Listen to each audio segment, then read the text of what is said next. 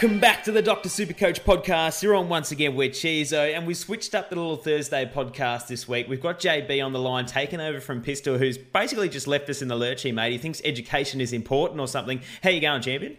Yeah, not bad, mate. Hopefully I can step up to the plate and be as good as Pistol. I don't really want to trash talk him, considering I think he will still listen. Look, as much trash talk as you like in the when we were off air, you were just letting him know how poorly he's going in the rank just because you're a little bit higher. The Chizo chase down is just starting to rev its engines up the last few rounds coming into the end of the season. He's just getting chased down. He's getting a little bit feisty, old Pistol. It's not something we usually see from the cool, calm, collected fellow that he is. Hey, mate, we might as well just jump straight into the teams. We're on a bit of a short time frame here, mate. I'll jump straight into the big Friday night clash at the MCG, Hawks and Sydney Swans. Hawks quite happy with their win over Freo last week. Have gone in with no change. Connor Glass getting his second game. On the Sydney side of things, Will Hayward comes in for Dan Robinson, who's been omitted. Really, really big game this Friday night here, JB. As well as Sydney's going, Hawthorn seem to be the ones that have the points over them in recent times. How do you think this one's going to play out? Yeah, it should be a close game, actually. I think Sydney are well matched with Hawthorn and should beat them. But every team's due a loss every now and then. Sydney have had a good streak, and it is at the MCG. So if it was going to happen anywhere, I reckon it'd be there. It should be a close one, though. I'm looking forward to a good Friday night contest. Do you think it's a little bit like versing Damon in the Keeper League? It's just we've got that mental edge over him now that Hawthorn have been the only team that have beaten them in the last 3 months. Yeah, well, I think Damon's team does translate to Hawthorn's being so far down the ladder and somehow having some sort of success. And I'm probably Sydney, so I'm just an untouchable force at the moment. So yeah, no, it's a good comparison. The Baby Blues will come back in the next years, mate. Don't you worry.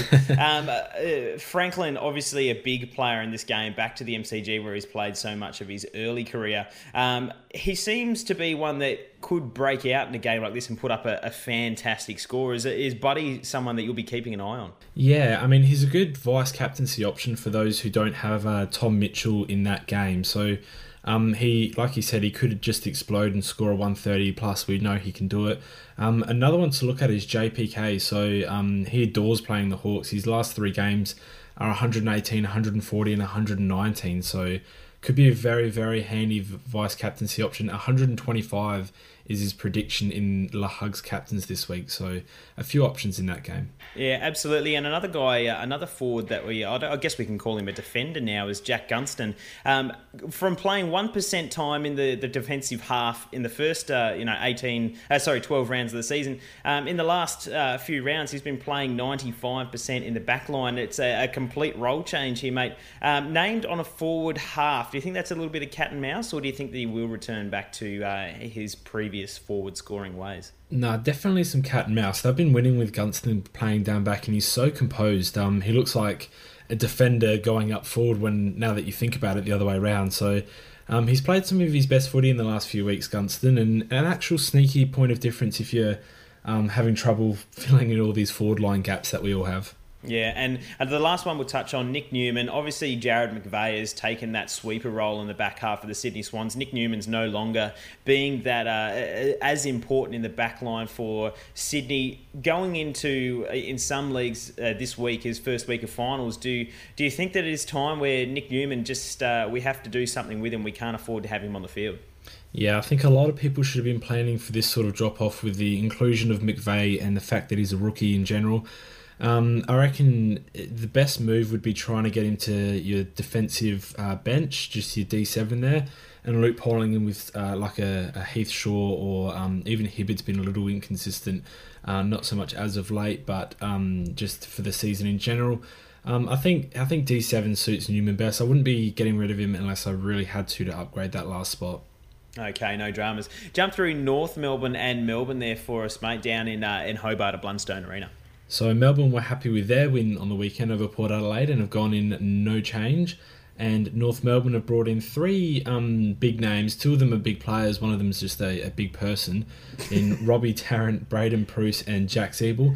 Nick Larkey goes out after his interesting performance on the weekend with a knee injury, they think.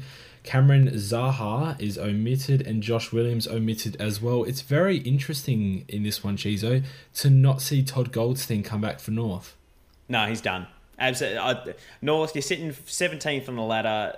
Goldie's not really performing. Like he doesn't have the form. He's got the age factor against him. Braden Pruce is absolutely slamming the door down at VFL level. He had a little bit of an injury last week, just a little bit of tightness, so he's come back this week. And absolutely, he should be R1 running around for North at this stage because he's just got so much zest about him. He just looks like a guy that just willing to take the game on. His attitude going after the ball and his attack on the ball is just absolutely fantastic. And I think coming up against Max Gawn, who's carrying a little bit of a twisted ankle from last week, it'll be an interesting game. I think he'll be able to hold his own, definitely. Yeah, and for all those Todd Goldstein owners out there, he's still owned by 7.7% of teams. I mean, I hope a lot of them are just dead teams who didn't have to deal with him last week, but for those that still have him, it was probably red lights last week considering he was omitted, but having 2 weeks off now and Braden Pruce coming in over him, you just have to trade him now, don't you? Yeah, I think we always saw this one coming. A few weeks ago we did mention that Pruce has been knocking the door down. I know in the review pod for about 4 weeks running we were saying he was getting 50 hit outs and kicked a goal and 7 tackles. Like they were going to give him another run, particularly when their number one ruckman, All-Australian ruckman, is really just not performing and not putting up the numbers that we're used to. You've just got to give these kind of guys a run, particularly when you're sitting with potentially the number one pick in the draft based on how their performances have chalked up this year, mate. An interesting one for me is how well Jack Viney came back last week. It's almost like he never missed a beat after those weeks out. And he's really stepping up for the fact that Nathan Jones is again out with that quad injury, even though he did some really high-intensity stuff at training this week. Yeah, Viney's a warrior, and there's a few of them in the league where they go out with a serious injury and the normal... I can't even think about what the normal ruling out period is 4 to 5 weeks, and they just pop up after 2 and just look like they haven't missed a thing. Vine is one of those players, and I think he's just going to be like that for his whole career. I'm not sure that many doctors will be able to tell him no on game day. So just a warrior and someone to look out for in coming years, that's for sure. Yeah, I still love the old Pistol story about how they used to take... mothers would take their kids out of the game that Jack Viney was playing in because they were just so scared of the battering ram that was in there. Mate, we'll jump through we'll jump through the Giants and the Dockers. Going to be probably tipping my hat towards the Giants, even though both teams do have some ins and outs this week. Jeremy Cameron finally comes back along with Stephen Caniglio. Fantastic to see him back from his syndesmosis injury on his ankle.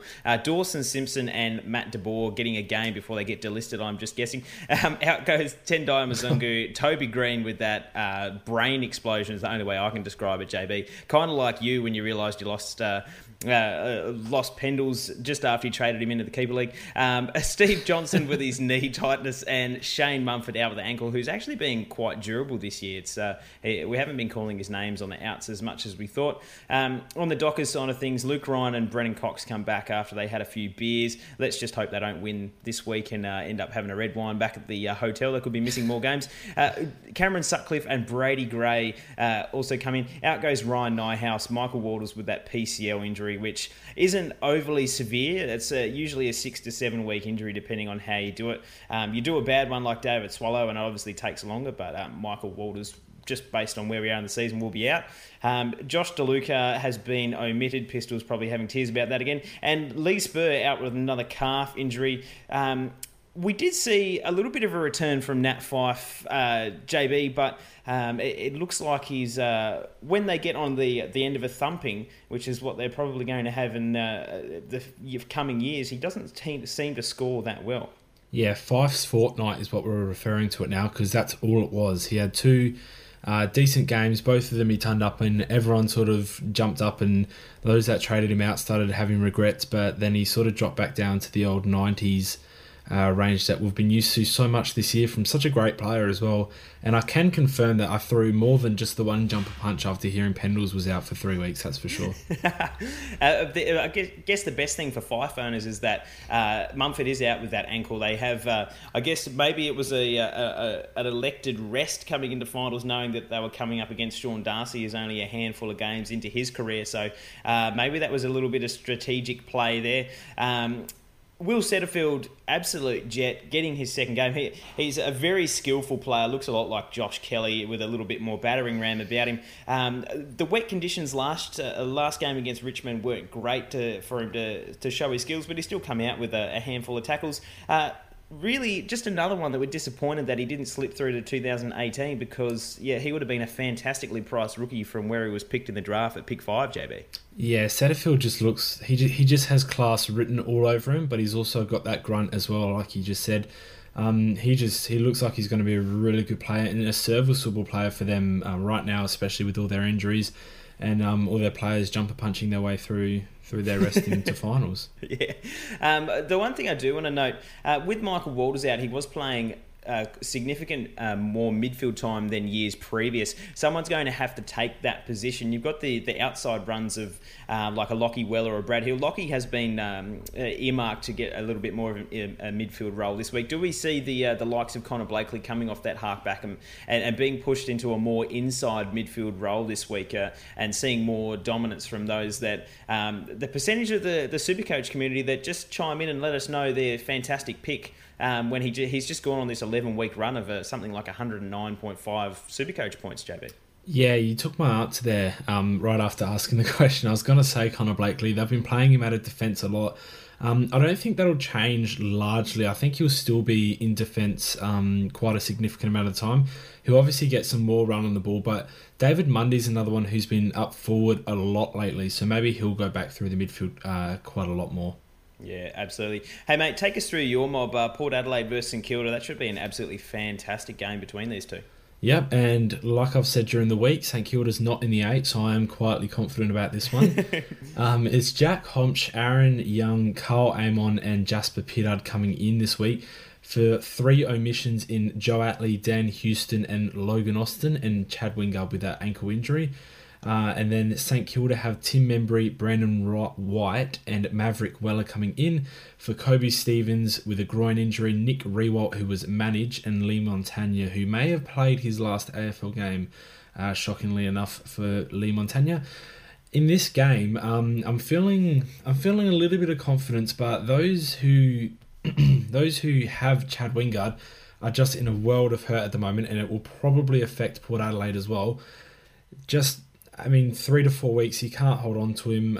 I think he will miss that at least 3 weeks. So especially now that we're missing Nick Rewalt for this week, Toby Green, like we mentioned earlier, and Walters as well. So if we could just rattle through a few of the forward options there, Chizo, just to hopefully help a few people out that are dealing with all these issues.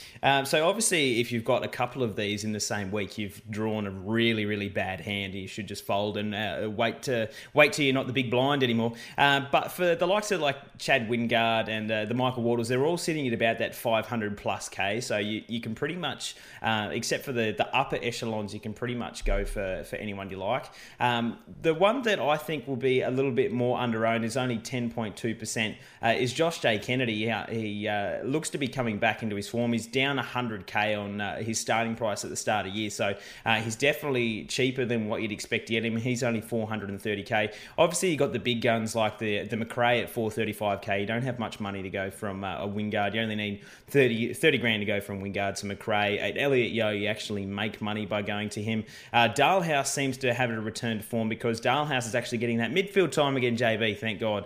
After he just ensured he keeps his DPP for next year. He's only 431k, so he's cheap as well. You can save 70k going down from Wingard. You've got the likes of Franklin and Heaney, both sub 500k.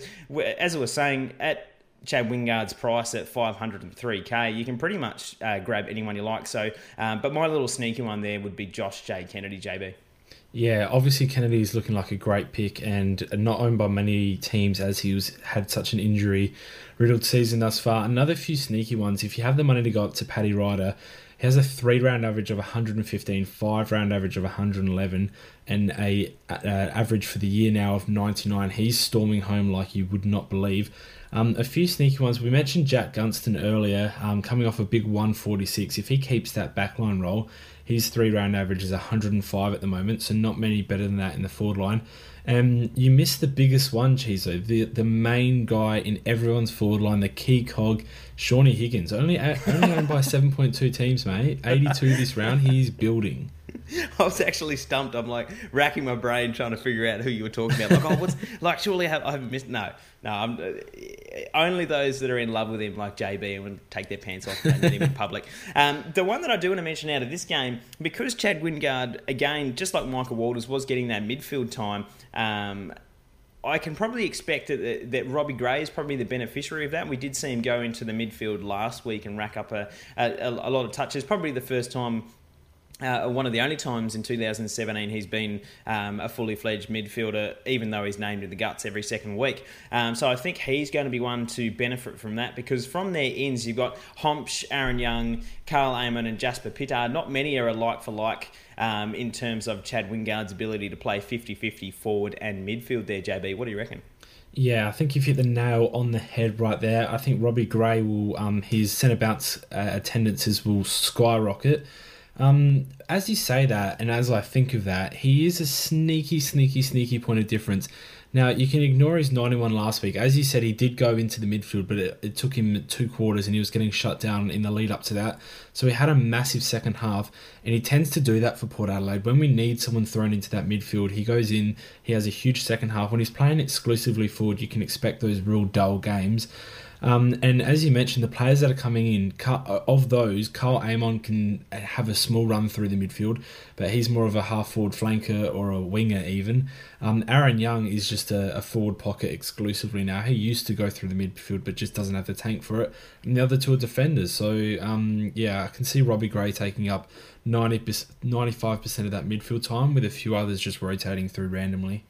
Could be a little sneaky option at only $469k for Pendles, who we'll touch on a little bit later there, mate. Hey, I'll jump into the next game at Etihad Stadium between Carlton and Geelong. A number of changes on both sides. On the Blues side of things, Caleb Marchbank comes back from his shoulder injury and Simon White coming back in from his knee niggle. Harrison McCready has been managed and Nick Graham has been omitted because Nick Graham's one of those players, JB, I say it about a lot of AFL players, he finds it like a magnet but kicks it like a fridge. So he always ends up in the VFL. On the Cats side of things, Andrew Mackie, the buzzsaw Wiley Buzzer back, Nakia Cockatoo, Brandon Parfitt from his hammy again. No doubt he'll ping it in the third quarter. And Jackson Thurlow come back. On the outs for the Cats, we've got Reece Stanley with his little bit of calf tightness after that corky. Daniel Menzel for general soreness. Mark Blissarves with that slight fracture of his tibia. Stephen Motlop has been managed. I think that's not managed to play any good this year. And Zach Guthrie, as shouts to Pistol there, has been omitted, obviously, because of the young gun probably needs a little bit of a rest. For those that are holding the likes of Scott Selwood thinking that he was going to come back, he actually ineffectively tried to run with Rory Sloane for the first little bit of the game, but it was unsuccessful and they gave up on that tag. Do we think that Scotty Selwood is going to go back to his tagging ways this week, JB, against the like of maybe a Mark Murphy? What do you reckon? Yeah, I don't think he was ready to come back last week at all, and they sort of rushed him back for the big game. He looked underdone. He didn't look super fit. He was sort of just jogging behind the pack for most of the game. So those who own him, I wouldn't be super concerned if you have no way of trading him. Those who have maximum trades and heaps of cash, then obviously look to upgrade for a decent M9. That's looking to be more consistent. There are plenty out there for cheap prices. Like I said, though, Scooter just looked like he was rushed back. He looked like a player that was struggling to keep up with anyone, let alone the tank of Rory Sloane. Yeah, the thing with Scooter is he plays better when he is tagging because he's on that number one midfielder that drags him to the ball, so he's always around it, so it ends up helping him. And particularly I raise this because everyone's kind of jumping ship off Scooter from last week. Like, you've held him through all that nonsense and now you're going to jump off after a 40 or a 50. The thing is, Rocky was so good on Bryce Gibbs last week. I think it was his lowest disposal count in over 200 games or something ridiculous like that.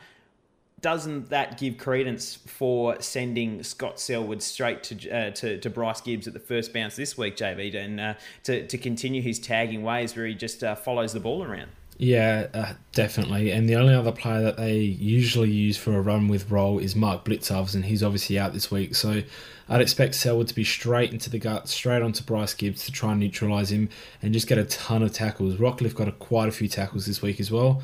I'd expect Selwood to do the same, but hopefully hurt Bryce Gibbs a little bit on the other way as well. He's a bit more damaging than Rockcliffe looks at the moment. Yeah, I think because it was the first time Rocky's tagged in his life, he was focusing so much on stopping Gibbs getting the ball rather than getting that 50-50 split. I think you're right. Hey, mate, jump through the Metricon Stadium game, Gold Coast Suns and Richmond there, Forest champion. Great news for Gary Ablett owners. Stephen May, Jesse Joyce and Gary Ablett are back. Jack Bowes, Trent McKenzie and Jesse Lonigan all omitted, so Rocket not happy with the performance last week. And for the Tiger Army, we get a bit of forward cover in this one. For those who still have Shai Bolton, he's back in with Anthony Miles and Bachar Hooley. And it's Dion Prestia, knee/soreness/resting/ doesn't want to verse his own team.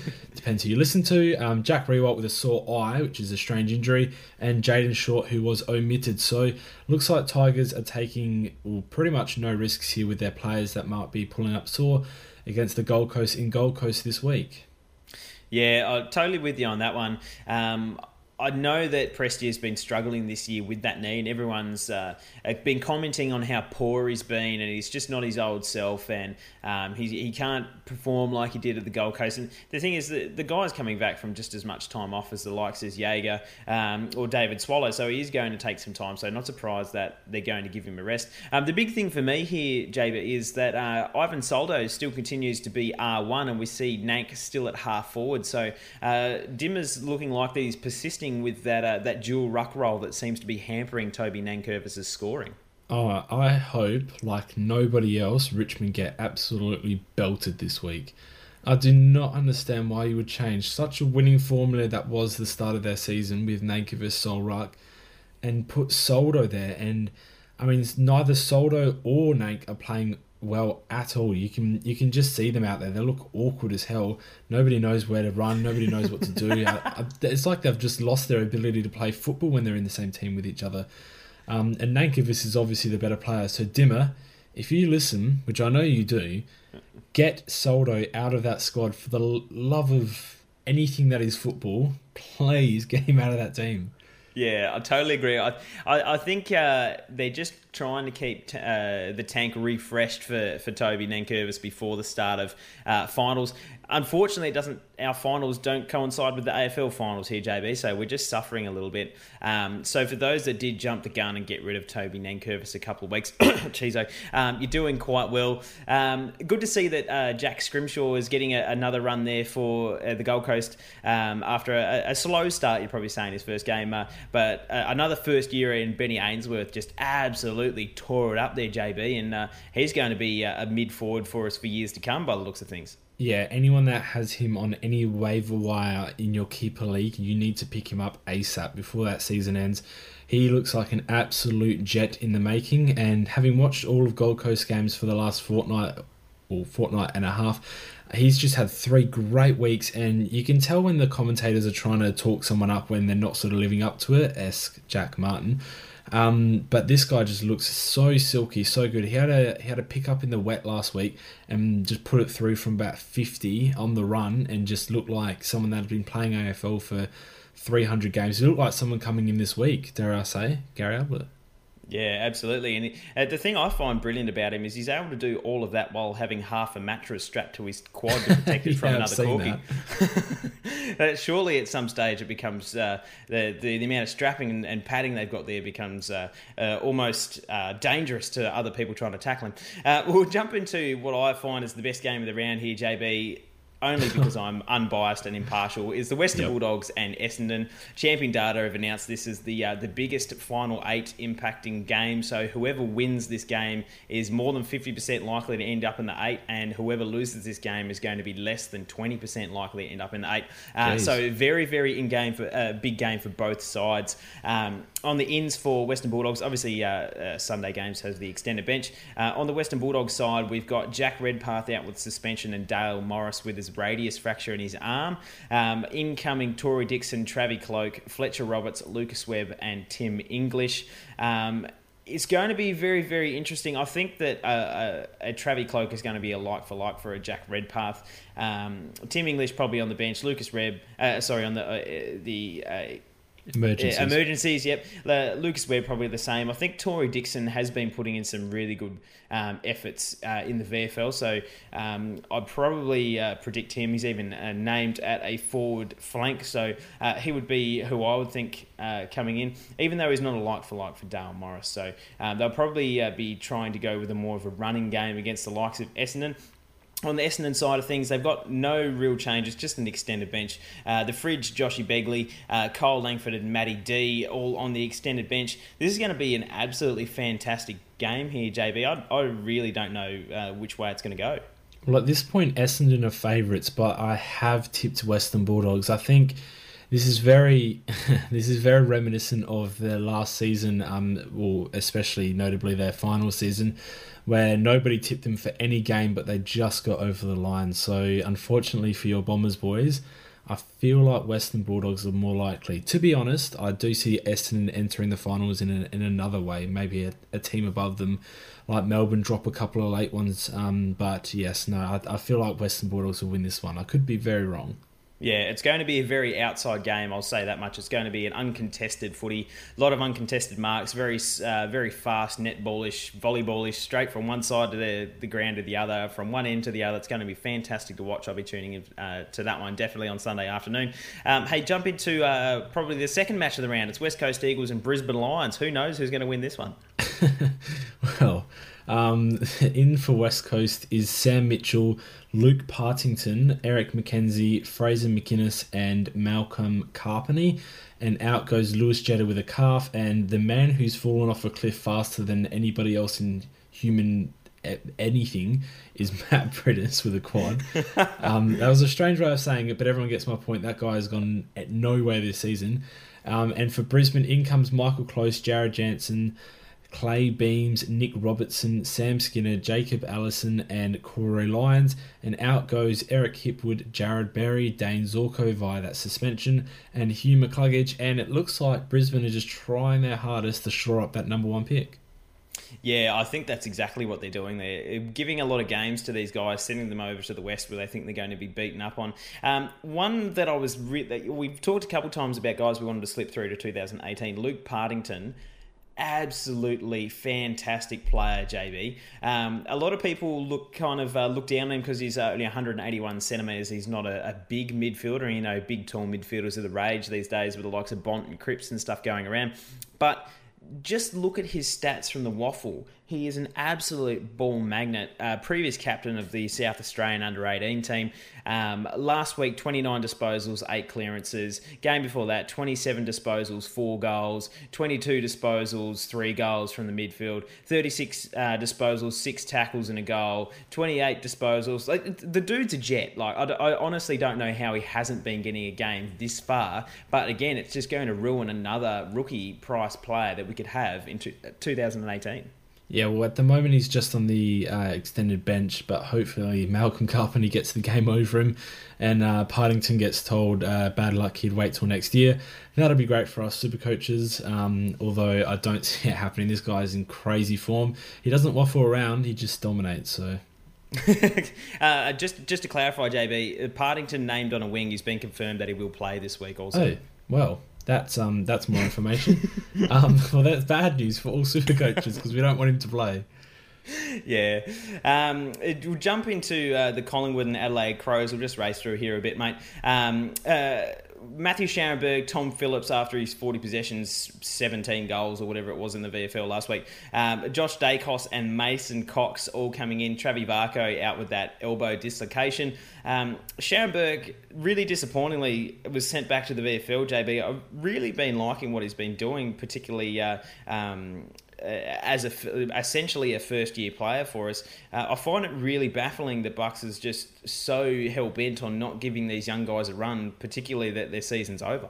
I mean, he just doesn't want a job next year, does he? I think he's just making the decision. Like, they love him so much that he knows his job's safe, so he's just trying to make it easy for him. He's just taking pity on the Collingwood board, I think. Yeah, it's a head-scratcher. Scharenberg he's been in really good form, and he has a good defensive aspect to his game as well. It's hard to know why Bucks is sending him back. I wouldn't mind actually trying to find a statement from when he was dropped to see if he does clear it up, because most coaches say it's for their defense, for them to work on the defensive side of their game, or they're not using the pill enough, or at a high enough efficiency. Or I thought Scharenberg was really good and looked far from a first-year player when he did play. So a little bit confused as to what he needs to do to get back in the squad. Yeah, all of those guys named on the extended bench. Obviously, with Travis Varco, the only one currently named out. I think Tom Phillips will be his like-for-like replacement over the others. On the Adelaide side of things, we should mention Jono Beach, Paul Seedsman, Cole Hardingham, Wayne Malira and Miles Paholke, all named in, with Brad Crouch out with that fractured zygoma and Eddie Betts out with his appendix. Named all those guys named on the extended bench. Absolutely fantastic to see that the two Crouch brothers have really kind of been bouncing off each other towards the end of this season here, JB. They're really starting to improve and kind of making all those people that say that Adelaide don't have a good enough midfield to win the premiership just kind of eat their words a little bit, because they've been fantastic. Yeah, and it's crazy to think that Brad Crouch was the higher rated of the Crouch brothers. Matt was supposed to be just actually a potential tagger, someone that couldn't really find the pill enough for themselves, and someone that didn't use it as the coach would like. Bit of a butcher in his early days. But Matt Crouch has just been in crazy good form. Someone to look out for next year. He only turned up once in his first 4 games, but since then has just gone crazy and only failed to turn up 3 times. So a 97, 79 and 88 are his only sub-tons since round 5. Just someone that is in crazy hot form, best form of his career, quite easily. And to be honest, it could be fair to say that he's been carrying the Crows with Rory Sloane absent. He's been tagged a lot, Sloane obviously. That's been documented well. Hasn't been in the game a lot, hasn't been carrying the team like he usually does. And Matt Crouch has really stepped up and made it his own. So good on him. I'm glad to see Crouch do well. Yeah, Pistol reminds me every week about how cheap he got him in the draft league. But we'll skip past that. Obviously, Rupert Will's getting another game for the Pies, because Scott Pendlebury has been announced this week, JB, that he's going to be out for at least another 3 weeks to a month, maybe missing the remainder of the season, as it's unlikely they'll be bringing him back for the final game of the year. That leaves us with the issue that everyone that has Pendlebury should have followed the advice last week when we said that it was not going to be a 1-week injury and you just have to get rid of him. The problem is, Pendles has been having such a tough run of it lately. He's very, very underpriced to what you'd expect. And for only 485 odd K, we're limited options based on how many trades and how much money we have left, JB. Yeah, definitely. And I think we said it on the Tuesday podcast. If he came up this week, then definitely keep him, obviously, if he's playing. In the likely chance that he did miss out, then he's someone that you'd be looking to trade out. Aside from the obvious options, we did run through a few on Tuesday. But my favourite, you have to spend a little bit to get him in, would be Mitch Duncan from Geelong. Someone that's been super consistent, a real breakout season from every commentator says it whenever he touches it during any game. Matt Crouch, who we just spoke about, is another 30k on top of that. If you're looking for someone cheaper, I think the two of my favourites, my first one's definitely someone who you've been emailing on behalf of me. That's Brad Ebert, someone who's just super consistent. Had 2 really bad scores this year, which is dragging down his average of 105, but has really taken them out and he's averaging 110 plus. So crazy by him. And then Joel Selwood's the quite obvious one, who's around the exact same price, and obviously someone that you can't blink twice at. He's Joel Selwood. Yeah. For someone that is around the same price as Scott Pendlebury, say that you've got limited trades, you don't have much money, you can't go up above the 500k mark to get anyone. You can't get the likes of Ebert at 514k. Do you think that last week was the return of Rory Sloane? Do we think that he's able to shake the tag now? Obviously, he blew away Scooter Selwood so early that they gave up on the tag. What do you think about Sloane's ability to come back week after week now that he's kind of had that, blown the cobwebs out after being tagged for so long? No, he's still not a good option. He's meeting Levi Greenwood this week, and I think he'll have his measure met. Like I said earlier, the main issue with Scooter was his fitness going into the game. I don't think he was ready to play. Thus, Joel Selwood did blow him away. I don't think we can go based off of 1 week from Rory Sloane, and although he played a cracking game against probably the second best team in the competition, if you now consider Adelaide the best, I still just don't think there's enough to trust him. Same with Dan Hanbury. He had 96. He's got a 3-round average of 91, 5-round of 89. He is cheaper than Pendlebury, but someone that I wouldn't trust. To find the first player that I'd actually trust below the price, you have to go all the way down to Dane Beams, Chiso. What do you think of him? He had a good return game last week. Look, when you're getting to this late in the season, maybe this is your last trade. Maybe this is one of your last three. Maybe you don't want to have to make up another trade for another injury. You don't like. Are we sure that Dane Beams is going to play till the end of the season? The amount of games that he does miss, is it worth spending one of your vital last trades that is so important to get right on someone that has already missed such a significant chunk of time this year and is in all likelihood going to miss a game? Like, it'd be like going to someone like Gaz. Would you get Gaz in now? Would you get Rocky in now? Irrespective of price. I think for me, I would feel more comfortable getting someone that at least you can bank 100 points a week, or at least 95 plus. I mean, just 30k less than Pendles, you could go for someone like a Dyson Heppel, 115 last week, average of 99 for the year, 3-round average of 99 as well. So he's going to be playing his best footy coming towards the end of the year as he tries to push his team into the final. So I could consider someone like that over a Dane Beams. And when you think about it, a lot of people are saying, oh, Dane Beams is so cheap, you save so much money going like 100k going from a Pendles to a Beams. But the thing is, if it's your last trade, what good is it having 100k sitting on your bench when you can't even use it? You might as well pick the best player you can afford in that situation, wouldn't you agree? Yeah, yeah. I mean, if Dane Beams does get injured between now and the end of the season, you're 100% right. You're better off using trades elsewhere. A few things on Beams. We've only got to trust him for 5 more games of the season. Trust that he just can get through the last 5. There's very, very little time for him to even get injured.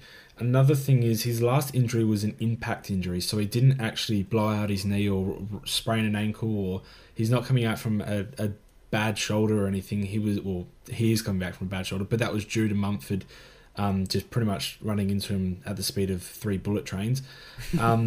So I think Beams can be a little bit trusted. It's more of a last ditch effort. Get someone in that's going to score you 120s when they play.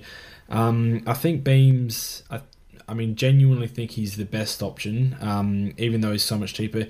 You're right about the 100k. If you're worried about the money or leftover money, you kind of have to look at best option versus how much money you might be left out with. It'll suck looking at that 100k, but if you pick someone that's going to average 115 plus for the rest of the season, you won't be complaining.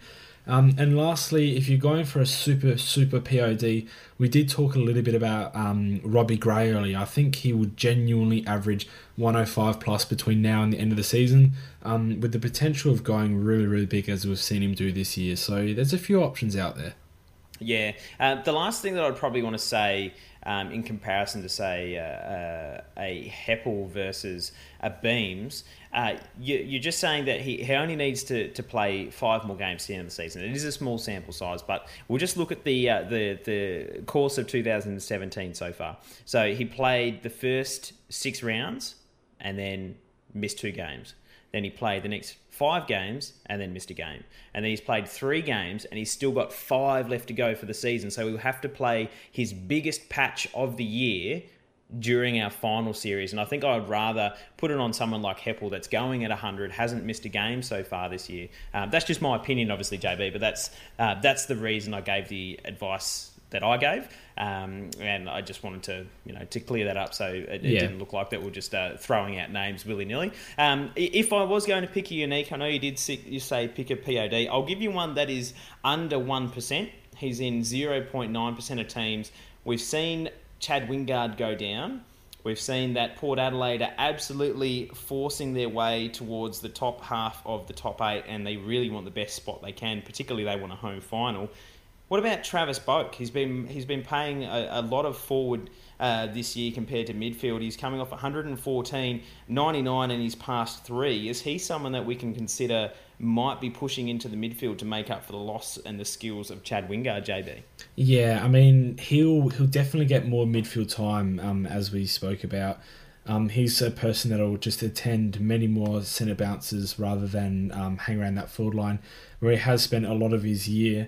The only thing that concerns me is the difference between him and Robbie Gray is only a mere 30,000 Supercoach dollars. So if I was choosing between the two, if I desperately needed a 30k, I mean, Boakey, it's a tough one. I mean, to be honest, I'd rather take the punt on Beams getting through the rest of the season at 12k cheaper than Boak. I can see why some people will do that. 3-round average of 99, 5-round average of 90. So it does look like he's coming back to form.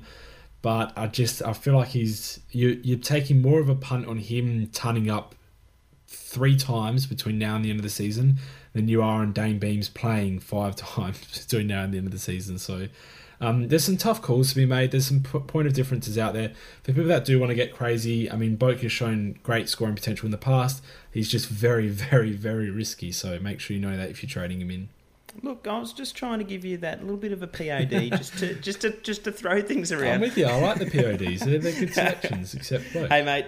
We'll jump into our captaincy options for the week before we wrap everything up. Obviously, on the Friday night, we've got Hawthorn and Sydney. Lots of captaincy options that we can consider there. My number one, probably from this Friday night game, would be Titch. Obviously, coming off the back of a 3-round average of 131. His last 3 against Sydney, he's obviously in his first season back at Hawthorn, so he's only had the 1 score, which was of 105, which is still half decent. And his last 3 at the MCG have been fantastic as well, 136, 128, 113.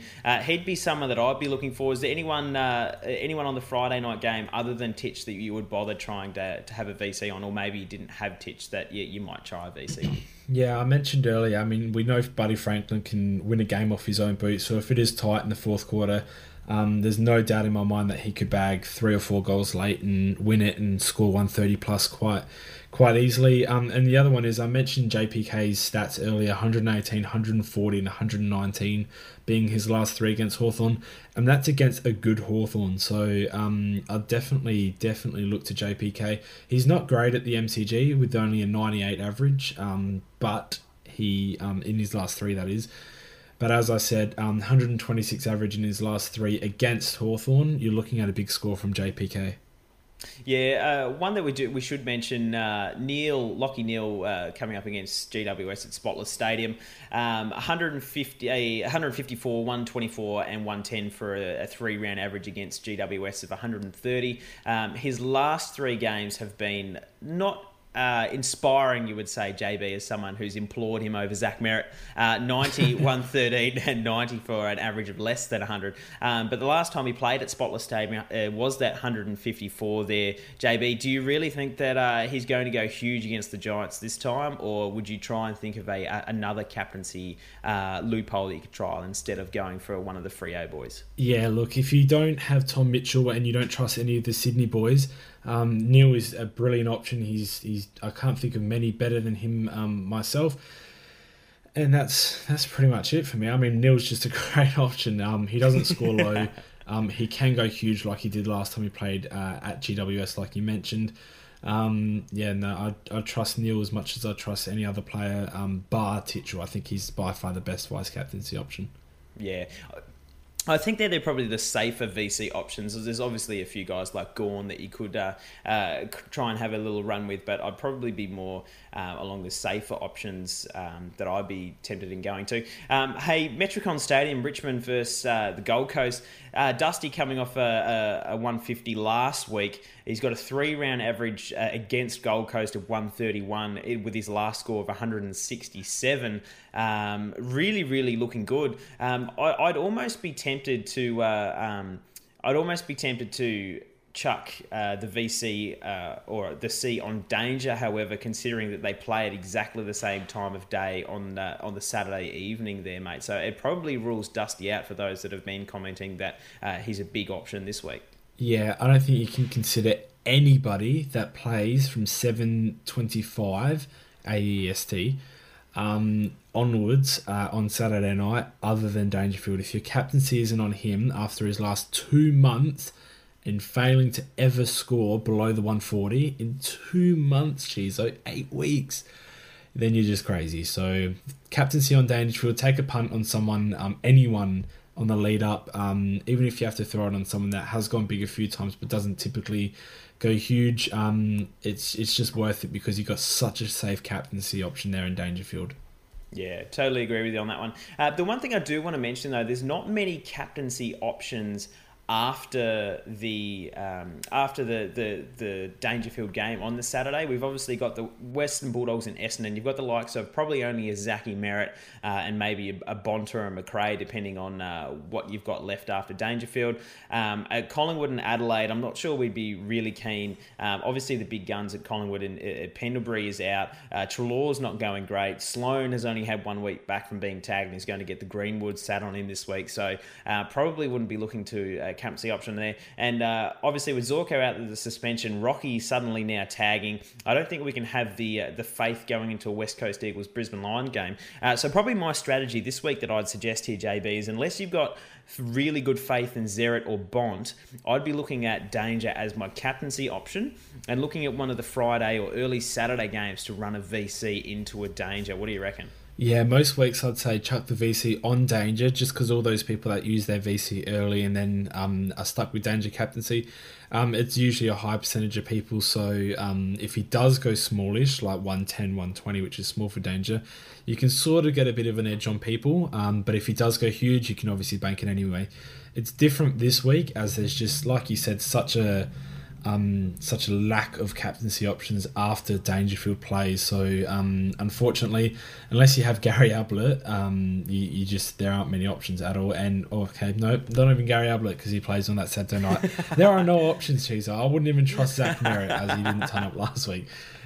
Captaincy on Danger. Oh, 99, mate. Come on, he still had 37 touches or something. They're going to lose the Bulldogs, Cheezo. Come on. I'll kick you off this podcast. I'm just going to hang up the Skype call, mate. I'm used to throwing just need to check punches this out these days, all right? My team's a shambles. Settle down, Toby. All right.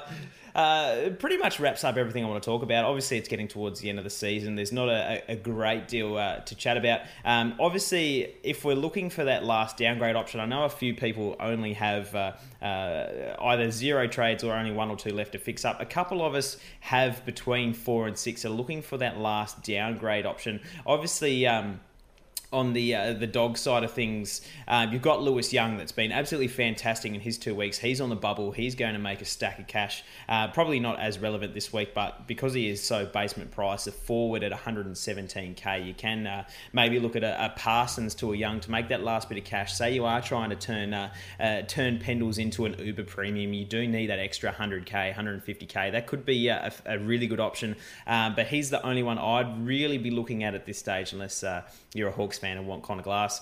JB, that pretty much wraps up everything that I want to chat to you about. We've obviously got the surprising new garments that we have in the works, so we can't really release yet. That we're excited to release to our Dr. Supercoach community.